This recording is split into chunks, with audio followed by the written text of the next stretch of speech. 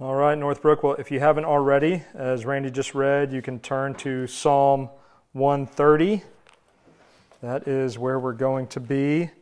And Randy, as you know already, started our series last week with an encouraging and just awe-inspiring view of the God of Psalm 46. And as we just continue to pore over these Psalms, I really have a clear goal as we think about mining these ancient prayers for this modern moment we're in. And by modern moment, I mean obviously everything that we're experiencing right now, one of the reasons we're even obviously doing this, but also just our reality, what we're facing in life that is much beyond COVID-19. I want to convince us of this.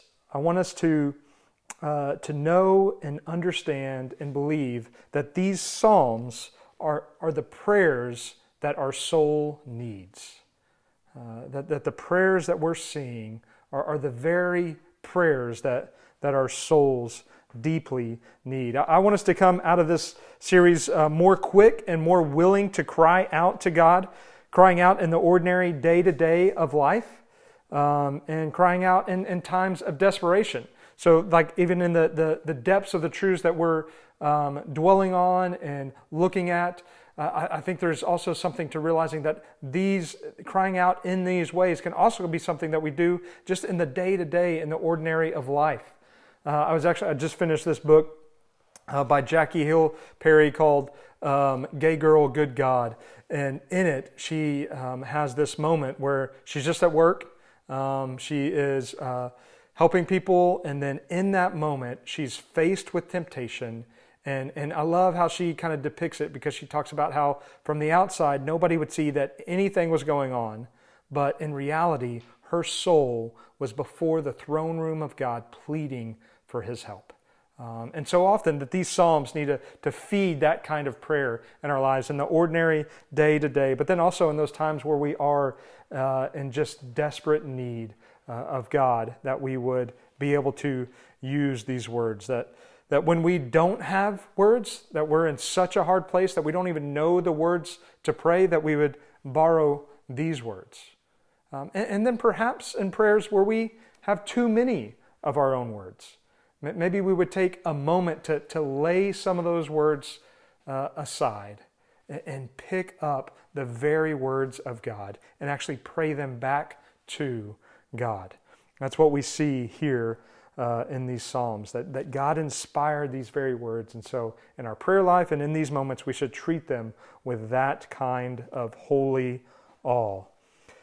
And so in Psalm 46, we see that come what may, we are safe and secure only in our God. It actually reminds me of the New City Catechism we started with our kids, and those many of you do that, and this is from other catechisms as well, but just that question of what is our only hope in life and death. And just what my kids would recite back to me in that moment is that we belong to God and not ourselves. That's the message I enjoyed and was comforted by in Psalm 46. And Psalm 46 and 130 actually have a handful of similar components about them, partly that we just actually don't know the context around them.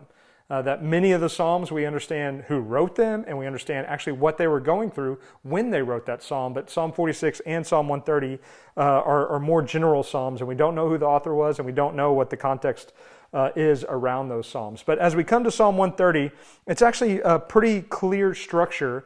And so as we get into it, I just want to kind of go through what we see in these verses. First, we see in verses 1 and 2 that it's just a simple desire and plea for God's mercy. And then in the next two verses, in verses 3 and 4, we see a recognition of His sin and a recognition that God forgives. And this is followed by, in the next couple of verses, the psalmist resolving to wait on God and in His Word. And then in the next two verses, he ends with just this exhortation to his community to hope in God and a promise that God will deliver them. And so with that structure, here's kind of the 4 points I have. There's those 4 kind of pieces to this psalm. And these are really all calls to action that I have for us. They're actions that we see the psalmist take. And so actions I feel like the psalm is calling us to. And so maybe because it's such a structured psalm, I have more structure than I typically do, but hopefully you'll enjoy that. So here's 4 things we need to do. First, we need to admit, we need to understand, we need to believe, and we need to remind. So we need to admit our depth. We need to understand that God is not in our debt. We need to believe that God's word reaches any depth. And we need to remind each other of our deliverance from our depths. So we'll see that as we go along. So in verses 1 and 2, we see the psalmist say, "Out of the depths I cry to you, O Lord. O Lord, hear my voice. Let your ears be attentive to the voice of my pleas for mercy." So something happened in this man's life that made him awaken to his need. What depth was he crying from? Was he like the prodigal that traveled to a far land and squandered his inheritance and burned every bridge along the way? Had he fallen in the hands of evil men? Was he in a life or death situation with nowhere to turn but up? Was it maybe even mental or an emotional pit? Maybe the world around him was ordinary as usual, but he was unable to keep himself from feeling or thinking things that he didn't want to think or feel. It really could be any of them. We really don't know. But boiled down, we see a man coming to grips with his need and expressing that need with great passion to God. And we see this passion here. If you look in verses 1 and 2, you see that. You see, "I cry to you, O Lord." And then he actually kind of commands God. He says, "God, hear my voice." He tells God to do something which seems incredibly scandalous, to tell God to do anything. But God longs for us to plead with him to hear our prayers. And he tells God, "Hear my voice. Let your ear be attentive to the voice of my pleas." He's crying out. He's saying, "God, hear me." And he's pleading with God. That there's this passion that's coming from this psalmist. Do you pray with this kind of passion? And I don't necessarily mean every prayer, but are any of your prayers filled with this kind of passion? That's one of the things the Psalms do, again, is they teach us how we should pray. And if not, why not? If your prayers aren't this honest and this clear, and this passionate with God, what's getting in the way of that? I think there are just a handful of common reasons that we don't pray with the kind of passion that this psalmist has. One is we just think we actually kind of know what needs to happen. Like in our lives or in what's going on or in the world, we just kind of have it figured out. And so usually, perhaps in those kinds of moments, our prayers are just, getting God to confirm what we already know to be right, or just some kind of religious activity that we want to feel better about what's going on in our life. But we just kind of think we already know what should happen. And so prayer is just kind of a ritual that we go through. I think an example would be something I even mentioned last week in the welcome. As we start to think about, we as I said last week, we're still not really sure when we're going to get to gather physically. Could potentially be as soon as June, depending on how things kind of go. But as Texas at least starts to think about reopening and figuring out what it looks like to kind of get back to somewhat of a normal, even in the midst of all of this, there's just a lot that comes with that.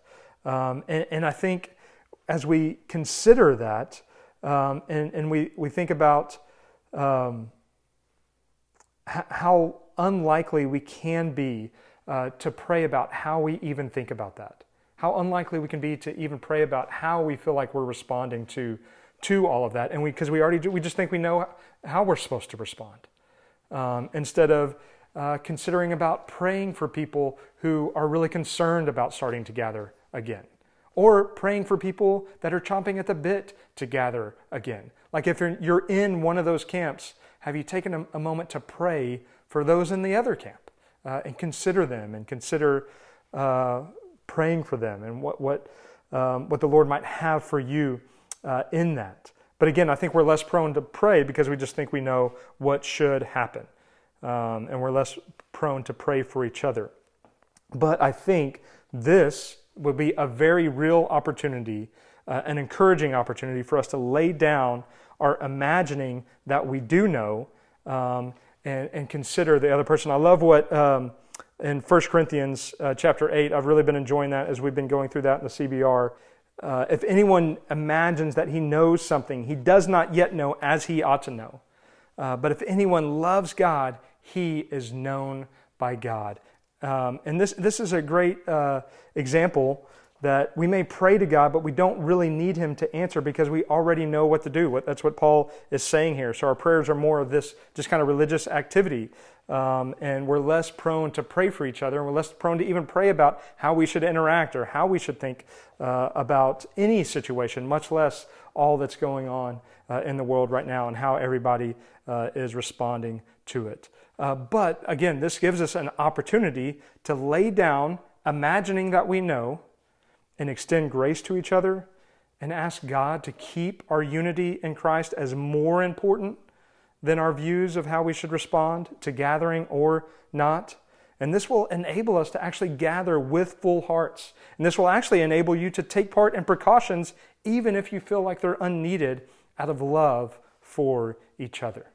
And so ask God what it looks like for you to consider each other in all of this. And to be honest with you, just to be clear, I have seen no sign of this at Northbrook yet, but I want to lead us with God's Word, and I want us to consider the ways we might be tempted to respond in all of this, and how we might be tempted to respond poorly. Because God, again, isn't calling us to know exactly how to respond, but He's calling us to love our brothers and sisters and show off the beauty of the gospel in all of this. And just to help you give kind of a wide breadth of information, on Monday we'll post on the Facebook page just some articles that are at least thoughtful and considering from different perspectives on all of this. So if you're just in one kind of rabbit hole, maybe this will give you an opportunity to hear from some just thoughtful voices that have some helpful things to say, whether you agree with it all or not. And so that was a bit of an aside, but one of the reasons we don't cry out like the psalmist is because we think we already know, whether it's about all that's going on right now or just in life. We don't pray where we think we don't need God. Another reason we don't pray like the psalmist is because we just don't know how to be honest. I say this all the time, and I think I'll just kind of keep saying it forever, is that we've spent so much of our lives quieting the honest cries, the honest doubts, the fears, the anxieties, that we have lost the ability to be completely honest with ourselves, with others, and with God. That's just so true for so many of us, that we've just stuffed that stuff down so deep that it's just incredibly hard for us to be honest. And in this, it's really hard to trust others with those areas that we're not being honest about. And trusting others is actually one of the things you really need to do, so that you actually might grow and start to understand yourself a little bit better by inviting others into those areas of your life that they might help you cry out to God. But we often don't cry out like this psalmist is because we're not willing to be honest with ourselves, and definitely not with God. Two more. Another one is we just have bad biblical theology. Like we don't cry out to God because we have bad biblical theology. We think of God's sovereign rule and reign over all things, and we just kind of stop there. And the Bible says so many things about God. He has sovereign rule and reign over all things, and there's so much more to Him as well. God doesn't just sovereignly rule all things. He also cares. He also loves. He also desires to know what's troubling His people. He longs to know that.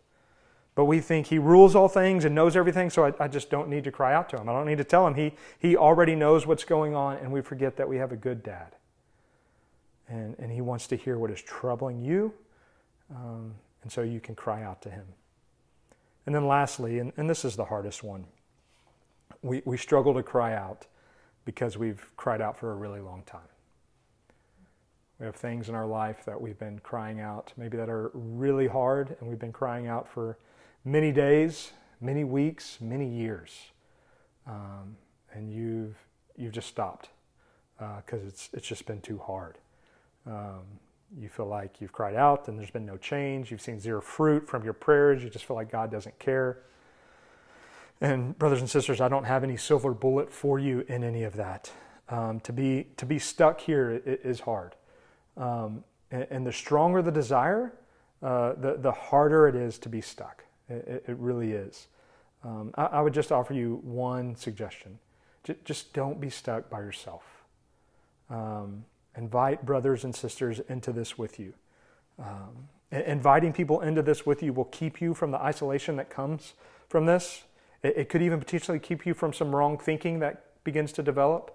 It can maybe help continue to keep your heart soft, even in the midst of this hardness. And it just gives other people the opportunity to bear this burden with you. We are, if this is you, the community around you actually has been called to bear that with you. And if you keep that from us, we aren't able to do that. And so would you allow us to bear that with you? But we need to admit our depth and cry out to God from it. What is the depth that you're crying out from right now? Even as you think about that, Jesus cried out from his own depths. In the Garden of Gethsemane, on the cross, and Jesus endured the depths of the cross that we might be able to cry out to God. And so we should avail ourselves to that. The psalmist goes on in verse 3. It says, "If you, O Lord, should mark iniquities, O Lord, who could stand? But with you there is forgiveness, that you may be feared." And so, again, we need to admit our depth, but we also need to understand that no matter our depth, God is not in our debt. Whatever depth you're crying from, you're crying to a God who doesn't owe you anything. Often even our self-inflicted depths can stir up our ability to blame God for our struggle. How often have we said, "God, why don't you change me? Why do you have to keep letting this happen?" But our psalmist is not passing blame, but accepting it. He knows if the Lord should mark iniquities, if God was to keep track and hold him accountable for his rebellion and sin, he could never stand. Consider the depth you're crying out from. There's so many depths in our lives that we can cry out from. Are you struggling with difficult kids? I remember one of the depths we cried out from a long time ago, and this may sound flippant, but there was a season where Nate, many years ago, was just not sleeping, and we about went crazy. And it sounds comical, and parts of it probably were, but it was also one of the worst things we've ever experienced. And there was a point where we realized we almost felt weird asking people to pray for us, but we're like, man, this is a really significant thing in our life that's affecting every other aspect of our life. We should ask people to pray for us, and we should cry out to God about this. What's the depth you're crying from? Are you struggling with difficult kids, whether it's sleep or obedience or even just the unknown that comes with parenting? Are you struggling with singleness? Are you struggling in your marriage? Are you struggling even just to fit in? These or any other depth that we can cry from, none of these struggles in any other place in our life put God in our debt. Because again, if God could rightly mark all your iniquities, and in doing so, he would simply just be acknowledging reality that you are in his debt. He is not in our debt. But God, he made a new reality. And we see that in verse 4. With this God, there is forgiveness. See, here's the thing. God does not owe you anything. But in Christ, he gave you everything. So whatever we're struggling with, whatever you even think you might be entitled to, you have actually been given so much more than that. And brothers and sisters, that is the fight that we're in to believe. Is to really believe Christ is sufficient in all of those struggles. And he really is. We have been given so much more. If Jesus is who he says he is, then we've been given so much more than any of those things. And if he's not, then we have no hope. And it's interesting, he extends this forgiveness, and he says it, he does it so that he may be feared. Isn't that kind of a curious wordplay, that forgiveness that leads to fear? That's not how we would typically think about that. But really, with the power to forgive, there is much to fear. Because if someone can forgive you, they have power over you. You've wronged them, and you've put yourself in their debt. And to accept their forgiveness is to admit that you have sinned against them. I love what Alec Moyer says about this. He says, nowhere is the full, awesome reality of the divine nature more present than in the bestowal of forgiveness. Saying that God in all His grandeur and His glory is seen so clearly in His forgiveness towards His people. The psalmist is simply saying he's a sinner. And there is nowhere else he can go but to the all-powerful, all-knowing God of the universe. It reminds me of Hebrews 4:13, and no creature is hidden from His sight, but all are naked and exposed to the eyes of Him to whom we must give account.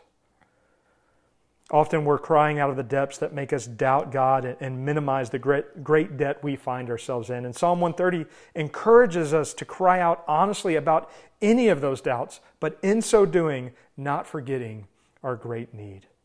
In suffering, we just simply easily minimize our need for forgiveness. But our loving God wants us to see our great need and know that it's available through Christ. Brother and sister, don't believe the lie that your circumstance or your sin is more plentiful than God's redemption. Don't demean the life, death, and resurrection of Jesus in that way. If that is happening, ask a brother or sister to remind you. If you aren't a Christian, reach out to us and let's talk about this God that forgives and is merciful and full of steadfast love towards you. This really is in large part the depth that the psalmist is crying out of, his great need for forgiveness from God. He realizes his sinful rebellion, and it can't be repaid on any of his own doing. If you haven't cried out in that same way, I pray that you would. And so we need to admit this depth that we're in, that we're crying out from. We need to understand that God is in no way in our debt. And then thirdly, we need to believe that God's word reaches any depth. Go on to verses 5 and 6. It says, I will wait for the Lord. My soul waits, and in His word I hope. My soul waits for the Lord more than watchmen for the morning, more than watchmen for the morning. And so in this context, the psalm, the word that this psalmist is hoping on is the word of forgiveness offered by God. The psalmist is saying, I know there is forgiveness in you, and I'm waiting for you to deliver me. I'm waiting for you to give me your word of forgiveness. And with the psalmist, we must believe that God's word reaches any depth, that there's no darkness too dark that God's word can't shine light. There's no place too far that God's word can't reach. There's no sin too big for God's word to breathe life. There's no suffering too deep that God's word can't bring healing. And what the psalmist says that's so encouraging, he's saying, I'm not going to run to anything else or seek anything else. He isn't going to leave this pet sin to the side saying, if God doesn't, then I still have this. He isn't holding on to hurt saying, if God doesn't, then I still have this power. He isn't holding on to an addiction saying, well, if God doesn't, then I still have this to turn to. He isn't holding on to his reputation. He isn't holding on to anything else. He is saying, I'm going to wait on God's deliverance, and if He doesn't save me, I won't be saved. If He doesn't deliver, no deliverance will come. From the depths of his soul to the rest of his body, he is betting everything on this God. And that is why he makes this deep soul cry. Sometimes I wonder if our prayers are feeble because we're not really betting everything on God. That we're hedging our bets. That we want God to deliver us, but if He doesn't come through, we're going to go about it in some other way. The psalmist is not doing that. As you consider the depth you're crying out from, what does it even look like to completely bet on God and His word to deliver you? I love just the picture of the watchman awaiting the dawn for the sun to shine and for the sun to rise and be the sure sign that deliverance has come. How fitting that we look to the rising of the sun in the same way. As you think about the watchmen and them looking for the rise of the sun for deliverance, we look to the resurrection of Jesus in that same way as the sure sign of our deliverance. Even as you think about the watchmen and the world they're on revolving around the sun, even though they didn't know that very reality, that even now for every one of us, the world and everything they're in revolves around Jesus as He holds it all together, whether we acknowledge it or not. And there's so many more comparisons we can make. But here's what is good news, is that the deliverance came for this psalmist. It came. How did it come? Did God bring His word to mind? Did He bring another scripture to mind? Did He say, I've called you by name and you are mine and I have redeemed you? Did just the warmth of forgiveness flood where conviction was reigning? Did a brother or sister remind him of who God is and what He has done for him? We don't really know, but we do know it came because if we look at verse 7 and 8, and this is the psalmist saying, O Israel, hope in the Lord, for with the Lord there is steadfast love, and with Him is plentiful redemption. And He will redeem Israel from all his iniquities. We know mercy, forgiveness, and hope came because the psalmist is sharing from what he's received. He finds this word of hope too sweet a meal to keep to himself, too priceless a treasure to not freely hand out. And just like the psalmist, we need to remind each other of our deliverance, of how God has delivered us. The psalmist isn't hoarding this good news, this word of hope. He's sharing it with anyone that will listen. And I think about, as we think about sharing that with one another, what does that look like in Northbrook? What does that look like in the life of Northbrook?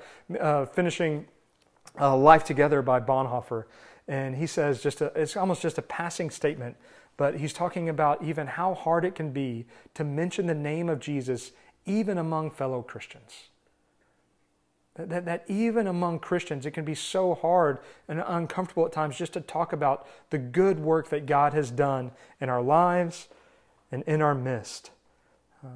Do you struggle to bring up Jesus even as someone who claims to follow Him? And that we would be a people that are committed to sharing the gospel in word or deed with anyone that will listen. But I would encourage us to start with each other.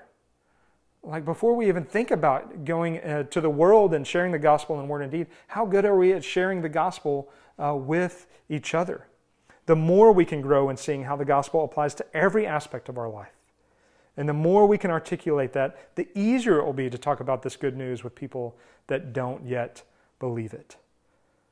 Just consider your life, and when did that word of forgiveness first come to you? What's it like to talk about that with your brothers and sisters? What did it save you from? How has it changed you? Not in a everything's perfect kind of way, but in loving God and enjoying Him and trying to follow Him. How's the gospel impacting your life even now? How is this word that God has given you of deliverance and hope in Christ, how is that impacting your life even now? Maybe you need to be reminded about that and take some time to answer some of those questions and talk about that in the midst of your community. But in closing, I just want to restate these points in the midst of community. Like what does it look like for us to do these things together? What if in community we cried out together? That we weren't just praying these kind of prayers of desperation by ourselves, but that we were actually praying them with each other. And let's be honest, we might need to start by ourselves.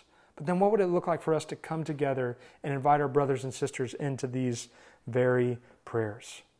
What if we humble ourselves before God together, realizing again that He is not our debt? What if we did that before our community? Come and confess our sin and confess our need for Him and walk in repentance with each other, in front of each other, that we might share the blessing of that forgiveness that God extends to one another.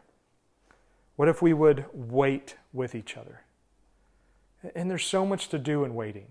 And to be honest with you, there's so much not to do in waiting. Like often waiting with each other is just about being with each other. It's even just about knowing what's going on in each other's life and not trying to offer too many words, but trying to offer a lot of compassion and a lot of love and a lot of presence.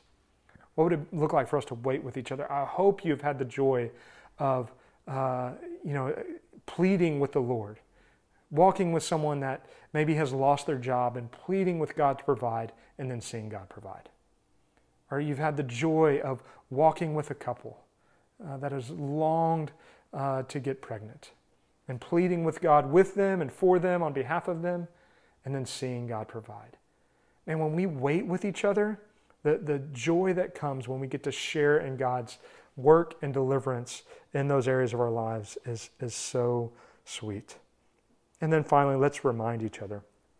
of God's present and future deliverance.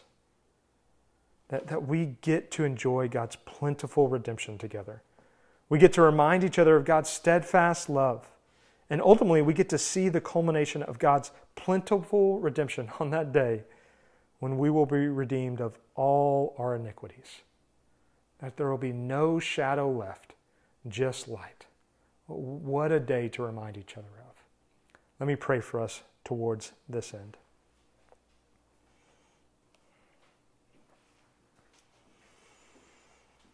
Father, I thank you for your word. I thank you that you have given us this prayer, that you are leading us with this prayer, that you are teaching us with this prayer,